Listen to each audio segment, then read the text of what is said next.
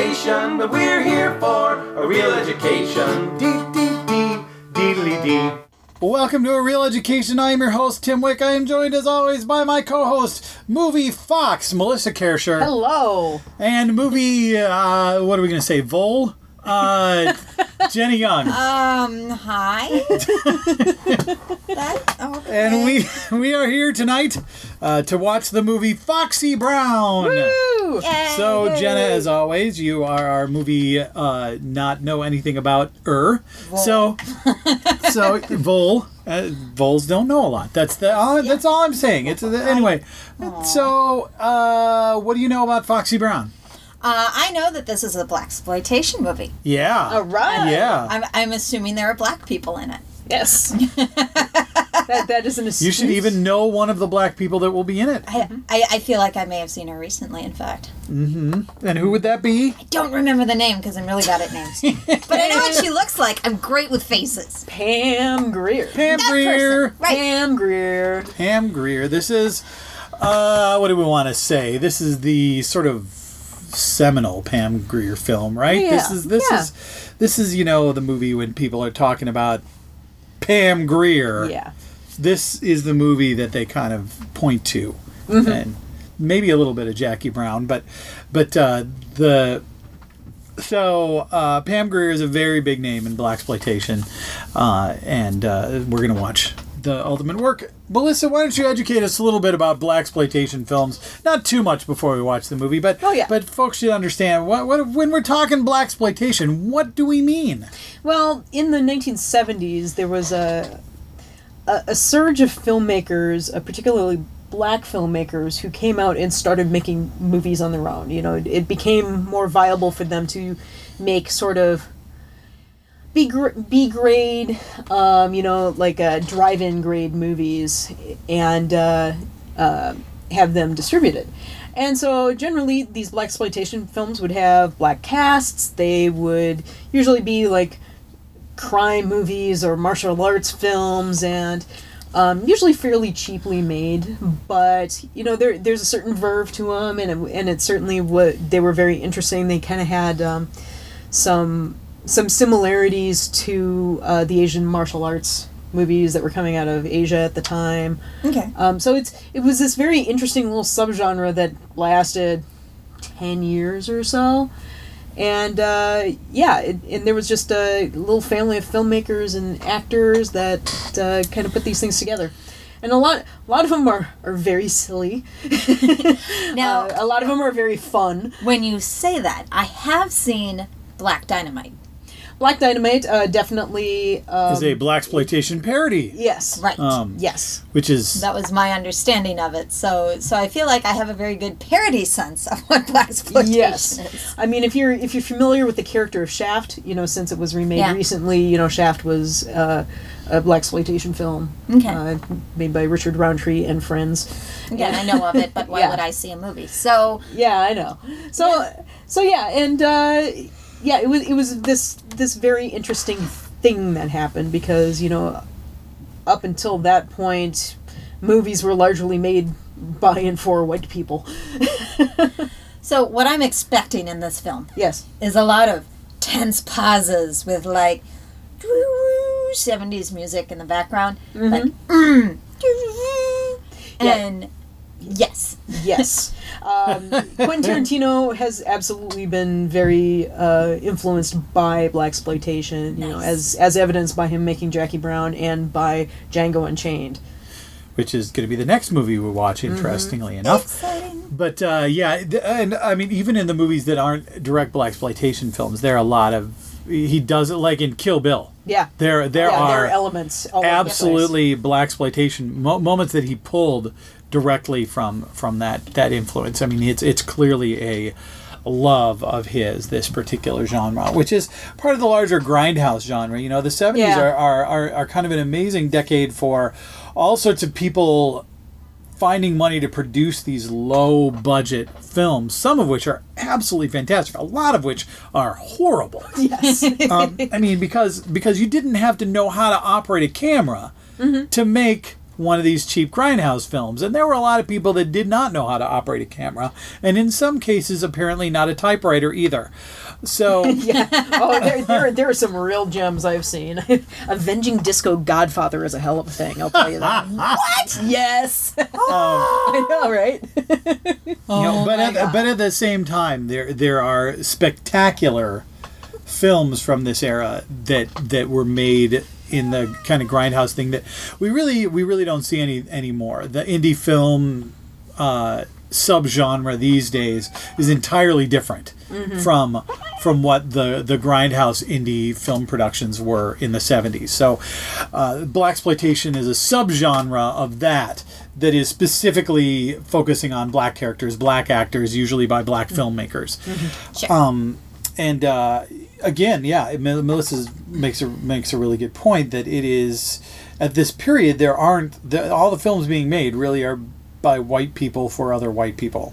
At least in this country. And blaxploitation films are being made by black people for black people. And that was a really, I think, kind of a monumental shift. That there was actually an attempt to make these movies for that group of people. There were other filmmakers too, like Roger Corman tapping into this genre, and that Roger Corman being a white dude who likes money.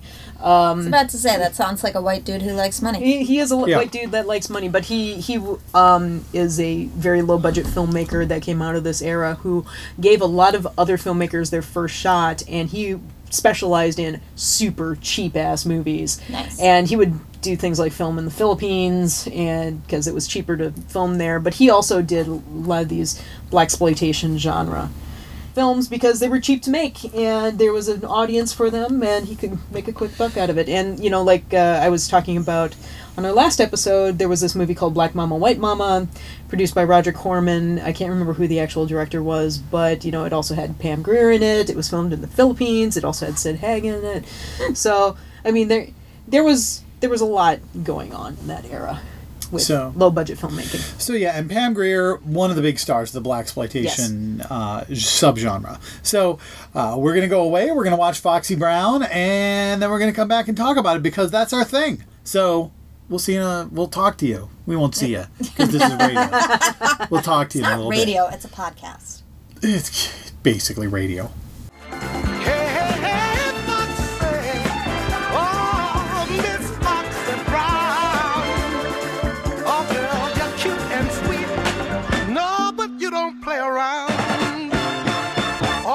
And we are back. Much fake blood has been spilled. So much barn paint. So much red paint. Oh my God, that was beautiful. And all the white people are bad guys. Yeah. That's just the way it is.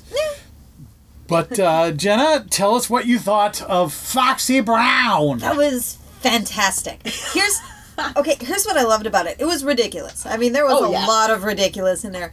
But there were some moments of, like the poor Claudia chick with her little kid, and I'm just like a kid'll get me every time. So, I was like, oh, she's trapped in the, and then, crazy blood spatters and ears shot off the next scene, and I'm just like, ridiculous again. Okay. Oh, yeah. Yeah. Yeah, it is a fun movie. Definitely an exploitation film. Yeah. As the term blaxploitation suggests, the low budget, it's not just low budget, it's also going straight for the gore and the boobs and much anything to get people sitting in a theater. Yeah, and I'm just taken by the story from the whole thing that every time she trusts somebody or is nice to somebody, they screw her over. Yeah, right. It's take them back to her house to keep them safe, and the brother gets her boyfriend killed, and then the girl that she rescues decides for some reason to go to a lesbian bar. It was close by. But it's clearly just to get a lesbian bar fight in the movie, which I truly appreciate. Yeah, no, that was fantastic. That's the whole reason she went to a lesbian bar. It is for lesbian bar fight. There's no evidence that the character's a lesbian. There's no evidence that she was in the mood. You don't know what the hell's going on. She shows up at the lesbian bar. There's a bar fight, and she gets away, and we presume she gets away with her husband and her son, and Foxy gets captured. That plot thread does just kind of get dropped unceremoniously. They're like, well, whatever. Something happens to her. It doesn't matter. Oh, God. And run and you keep running. Oh, God. Oh, goodness. There's a certain level of just whatever the fuck happens next that goes on in these kinds of movies. But it's fantastic. And by God, if we had a drinking game that's just drink whenever Foxy Brown changes clothes, you would be in the hospital. You could wardrobe like 5 70s women with that stuff. Oh, yeah. Like, and aren't they amazing? They are. Oh. And that thing with like the half-sleeve suit coat with the puffy sleeves under it. Which I'm a little ridiculous. I kind of enjoy that look, and I don't know why. There's something kind of sleek and awesome about it. And with the collar that goes over the shoulders. Yeah, like that's like aerodynamic, right? Yeah. She wouldn't need Sid Haig to fly her around. She could just pile it around on those wingtips. It's amazing. Or, how about the red thing that she was in for like 30 seconds? Yeah, it was a gorgeous red. Yeah. She looked I think she looked better in that than the blue dress, honestly. Yeah, although the blue dress did suit her very well. With the ruffles and the lining on it, that was very nice. Yeah, whoever was dressing her. I think probably half the budget of the film went for her clothing. Yeah, actually, Jack Hill, the director, was kind of upset with the costume designer because he didn't want the super trendy 70s clothing. He wanted more classic suits for her because he felt that the film wouldn't age well with... Oh, I think it's aged fantastic. Well, I know, right? Well, the thing is, he eventually came around when he realized that those clothes really gave it a certain extra... it factor. Sure. To really kind of set it in the 70s and went, by God, it's the 70s and we're going to be so 70s. That one piece of trivia makes you wonder if that isn't why Tarantino put her in that classy suit at the end of Jackie Brown. Well, he put her in that suit because he's used it before in Uma Thurman. Well, yeah, I don't know. They just. But she did look good in it. She did look good, and she rocked the suit. Well, oh yeah. Well, she rocks just about anything she Pam Grier kind of rocks it. Yeah, because she's voluptuous. Yes. She's got the curves all over. Yeah, she does. The curve. She's got the curves all happening. Yeah. All everywhere. And at least 80 wigs, apparently, because every scene with the dress, her hair also changed, which I was really... And apparently it carries a gun. Yes, that was my favorite. Amazing. They pat her down and she doesn't have anything on her, and then she just pulls this tiny gun out of her afro. They didn't check the afro. That entire final scene is fantastic. Oh, God, it's beautiful. The gotcha with the villain and pulling the gun out of the hair and... And I'm going to shoot you in the arm, and I'm not going to kill you because you get to live, and you're going to hate your life, even though to the you're pain. probably going to be hunting me down for the rest of my life. Never mind. It doesn't matter. It doesn't matter. It doesn't matter that leaving her alive is going to be bad for Foxy Brown, but... I think they were hoping for a sequel. The point is... Yeah. Her boyfriend doesn't have a penis. Right? Because it was in a pickle jar. It was in a pickle jar. Oh, God. I mean, it's still there. Yeah. It's just, but then she dropped it, and it's like, now it's got dirt on it. It's got dirt on it. It's not sterile anymore. You can't. Yeah. I don't think it's going to work out. Yeah, it might not. I don't think that would wash off real well. No. Especially with the shag carpeting he had in the 70s. That would just catch everything. God. The grime and that stuff. That'd be terrible. You don't want your wet disembodied penis rolling around on the floor. Yeah. It's just, it's not going to work out.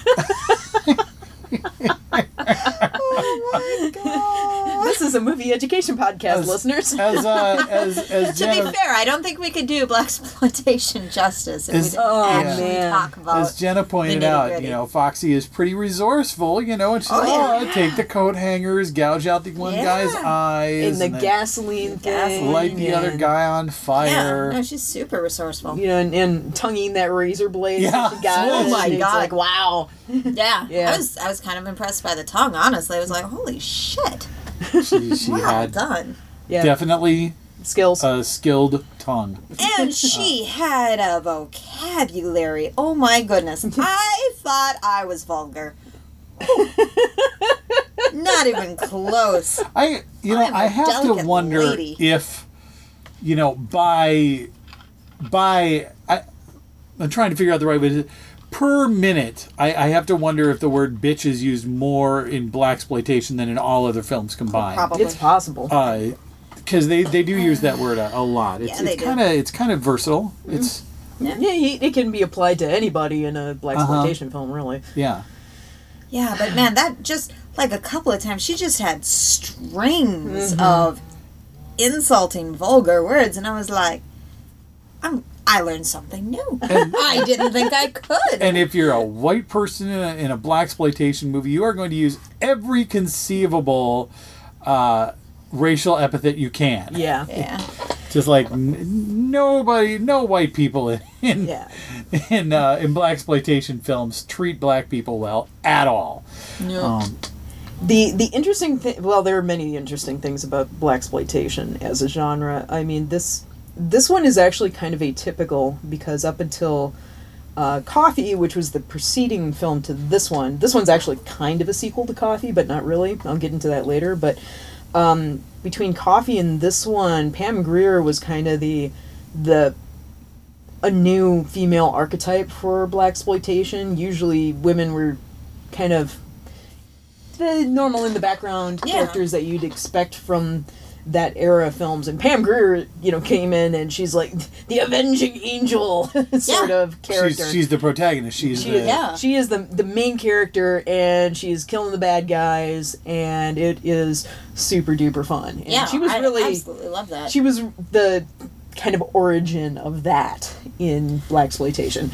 Now, another thing I wanted to talk about in blaxploitation, the interesting thing about it is, on one hand, you suddenly have a whole genre of films that is, is a largely black cast and often set in urban settings and meaning in the city, not as the way a lot of people say urban these days, but in a lot of ways very forward thinking for black culture, but also there are, it can also be seen as holding them back because it also, a lot of the films reinforce the same tropes that you're used to seeing, and you certainly hear a lot of racial epithets being flown around in the Foxy Brown, and certainly there are a lot of, black stereotypes in it as well. Yeah, there are. So, a little good, a little bad. It was all down to make a buck. However, there were there were some strong female characters. Oh, yeah. Including Foxy. Well, and the main villain's a woman. Right? There were conversations that did not necessarily fall directly towards a man. So it passes the Bechdel test. Hooray! Right? In the 70s. Well done, kids. and it passes the race Bechdel test, too. Because you have, one black character talking to each other about something other than white people. Yeah. So, hooray! All sorts of test passing. Well, yeah. They're just passing left and right. I should say a little bit more about Jack Hill, the director of this movie. This is one of the blaxploitation films made by white people. Jack Hill was a white dude. He went to University of California with another fellow named Francis Ford Coppola. Who I've heard of him. Yeah, funny that. Directed a lot of famous things like The Godfather and many, many other great films. But they went to college together, and they both found their way under the tutelage of Roger Corman, who I mentioned earlier. Sure. And, Roger Corman during this time, he was, grabbing all the young film students, and they were working for cheap, but man, he made sure they got an education working on movies. Other people who came out of that group of folks were like James Cameron. He was doing like special effects for Roger Corman for a while. Nice. Now I'm gonna forget the guy's name, but the guy who directed Death Race 2000 and Eating Raoul came out of that family of people. Oh yeah. And, Okay. John Landis, the guy who directed Blues Brothers, among other things. I've seen that one. Oh yeah, pretty much just about any director that came out of the 70s and into the early 80s, almost all of them worked with Roger Corman at some point. Nice. Because Corman was cranking them out and just using everybody he could get his hands on. So Jack Hill... Paul Bartel, by the way. Paul Bartel. Death Race 2000. But we should do Death Race 2000 because that's awesome. But anyway, Jack Hill is also known for such wonderfully trashy movies as The Terror, which I believe was the start of Jack Nicholson's career. Another person who came out of the Corman verse. Nice. Spider Baby, which is an incredibly weird movie. Coffee, which is kind of the progenitor of this one, and Switchblade Sisters, and Sorceress, which was an incredibly trashy sword and fantasy movie from the early 80s. Ooh. Oh, yeah. From the 80s, don't say. From the early 80s. It like, between 1981 and 1984, there were like 800 sword and sandal fantasy movies, and I loved it. Yeah, and they were all terrible. Yeah, oh my god, they were so horrid. But Coffee, anyway, as I keep mentioning it, it was kind of the predecessor to this one. It was, once again, Pam Grier. She plays a nurse whose little sister gets, if I remember it, killed by drug lords, and she goes on a vengeance tear. Sure. And so it was hugely successful. And so the filmmakers wanted to make a sequel to it, but there was some sort of rights thing where they couldn't get the character rights back. Huh. And so they couldn't make a direct sequel to Coffee. So they rewrote the script a little bit, so it's still Pam Grier on a vengeance tear because her boyfriend has been killed by drug lords. So, yeah. Yay, going against drug lords. Yay! I mean, So yeah, we can all agree that drug lords are bad. drug lords are pretty bad. Drug lords are pretty bad, and they deserve to be, you should bring them down. Drug lords should be brought down. Not just because they killed your boyfriend No. and your brother. Although, I don't think she should be getting revenge for her brother. He really kind of... He kind of asked for it. He's kind of an idiot. Yeah. Her brother's a dork. Just a little bit. I realize I'm blaming the victim a little bit. Well, he was an asshole. He was an asshole. He had his sister saves his life, and he repays her by handing over her boyfriend. Yeah. And then being like, "What? It's not a big deal." When she catches him, it's What a dolt. Yeah. He's one of those characters that when he ends up dead in the movie, you're like, "Wow, boy, she should have let him get." Beaten up you at could the have beginning saved of the so film. much trouble. If she just hadn't gone and rescued him, none of the rest of it would have been fine. Mm-hmm. Again, it's her fault. If she had gotten there too late to rescue her brother. Or just, slept through the phone call. Yeah. Oh, well. Yeah, then everything would have been fine. So what else do you have on your little? Just a couple of people who popped up in the movie. Aside from Pam Grier, who we talked about at length last time. Antonia Fargas, who was the guy who played Link. Speaking of her brother, you'd see him. He's been in tons and tons of stuff. He's a pretty noticeable black actor because he has a very characteristic face. Yeah. But you might have recognized him as the informant from Starsky and Hutch. The TV show. The TV show. Clear. Yeah.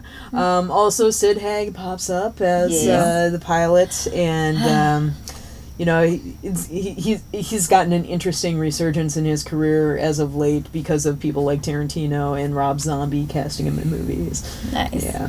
Yeah. You know, he is single-handedly the best thing about House of a Thousand Corpses. Yeah.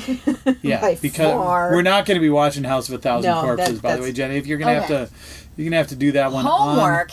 No, just Well, don't. I'm just saying, if you want Just to don't. watch it, you will have to do it on your own. Now, I can't think of why you Watch want like the pre-credit sequence and go, oh my god, this looks awesome, and then turn it off. and then because you're wrong. Okay. Yeah. Because everything else, You turn it not off worth and imagine what the rest of the film would be like if that first credit sequence had been what the rest of the film was like. Yeah. Okay. That's And that first pre-credit sequence involves Sid Haig. right. And then Sid Haig is in the sequel, which is much better. I don't know about much better. Well. I just don't. Dear listeners, I don't like Rob Zombie's movies very much. PSA. Okay. I don't either, but most people feel it is much better. The Devil's Rejects, which also has Got it. Sid Haig in a bigger role. So No, he certainly has a lot of scenery to chew. I'll give him that. So, and you know, when you need scenery chewed, chomped, chewed. Yes, I believe Sid is the appropriate. Sid Haig is good at that. Sid Haig Yeah. is a scenery chewer, Yeah. even if all he's doing is flying an airplane in this one. Oh yeah, Yeah. he's still fun. I think It was the classiest pickup I'd ever seen. Just saying. it is super interesting that Dusky skinned. it is super interesting that they cast their lot with a woman in this film, and that they never really turn her into. I mean, she certainly is a victim, but what they don't do is ever weaken her. Right. She's there's never a point where she's beaten. Right. She always eventually gets the upper hand on the people that are trying to take her down. And that's uncommon in film. And it's nice to see it in this one, and it is definitely it's uncommon in blaxploitation. Blaxploitation is usually the women are the victims and the men are the saviors, but that's not really different from the non-blaxploitation films that they were essentially copying. Yeah, it's true. I kind of feel like this film is copying a little bit movies like Dirty Harry. It's the same kind of. It's that vigilante justice. It's that thing. vigilante. Yeah. It's the one woman against the world, out to right the wrongs that the system can't fix. Yeah. But in this case, instead of it being a man against the world, it's a woman against the world, and it's nice to see that in this film, and not because it is so unusual, and it's even unusual today. And so you end up talking about it when it happens, because we still don't really make movies like that. I mean, you get stuff like Kill Bill. You get the occasional. Yeah. The occasional thing like that, but Kill Bill and Jackie Brown by Quentin Tarantino. Yeah, funny that. Or Death Proof, where you have multiple women against the world. Yeah. We could just do several months just on Tarantino. Anyway. Problem is that I've seen all the. I know. Except one more. What? Yeah, one more. Then I'll have the complete set. You have collected. Well, if we wait long enough, there will be two more. But Yeah, he does eventually make additional movies. yes. What? Yeah, Hateful Eight comes out, I believe, in January. I'm It's excited. marked out my calendar. Is there anything else on your list, Melissa, or is it about time for final thoughts on Foxy Brown? My final thought will lead into our next movie peak. So Okay, Jenna, final thoughts on Foxy Brown. Foxy Brown. Foxy. There were not nearly as many cigarettes as I thought there was going to be in this film. I was all prepared for having those cravings of. There was not a lot of smoking. You're right. There was one guy smoking, tapping his ash into the heroin. There was the guy tapping his ash into the heroin. And that notice how I noticed that while we were watching. Totally did. And maybe that was ash not. into the heroin. I totally noticed that too. To be fair, because that's but there were more people doing hardcore drugs than there were smoking. I can think of 2 times somebody was smoking, and one time a guy was about to smoke and he got the cigarette slapped out of his mouth because he was being an idiot. And yeah, like, I can't think of any other smoking scenes, and that's weird to me. Like, when we watch a lot of these and the use of smoke and things that we've learned about in black and white, and I'm just used to needing to go outside for a cigarette afterwards because I've just sat through a couple hours of watching other people smoke. Oh, yeah. Do not currently have an urge to go smoke cocaine, so, you know, that's... Yeah. Don't need to shoot any heroin. No. Yeah. Don't need to sniff anything. I'm good on those, so... All right, that's good. That's good. You know. Good. So congratulations. Final thoughts, Melissa.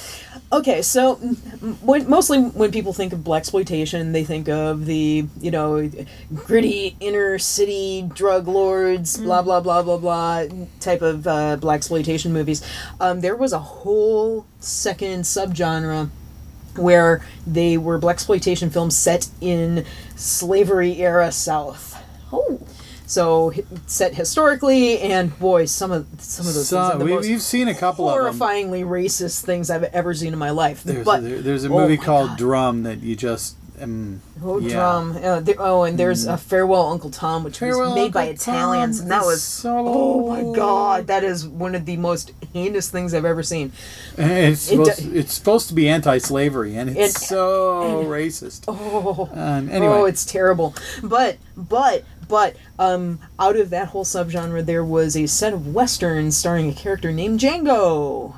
And that... Wait a minute. Served as an inspiration. Wait a minute. Served as an inspiration for our good friend Quentin Tarantino. And since there is only one other Tarantino film that Jenna hasn't seen, we felt it was necessary to get her to watch it as soon as possible. And that means that our next episode is going to be Django Unchained. Yay! I'm so excited. So, we are going to take a look at that movie. We'll probably talk a little bit about the original Django movies somewhere in there. I don't know. That's going to be our next episode, which happens, around about 15 days from when this episode goes up, because that's what we do here at Real Education. So, for both of my co-hosts, thank you for listening. We hope you enjoyed watching Foxy Brown, or if you didn't watch it, we hope you enjoyed listening to us talk about watching Foxy Brown, and we will catch you next time. Goodbye. Bye. We hope you enjoyed our film fixation. We'll see you next time on A Real Education.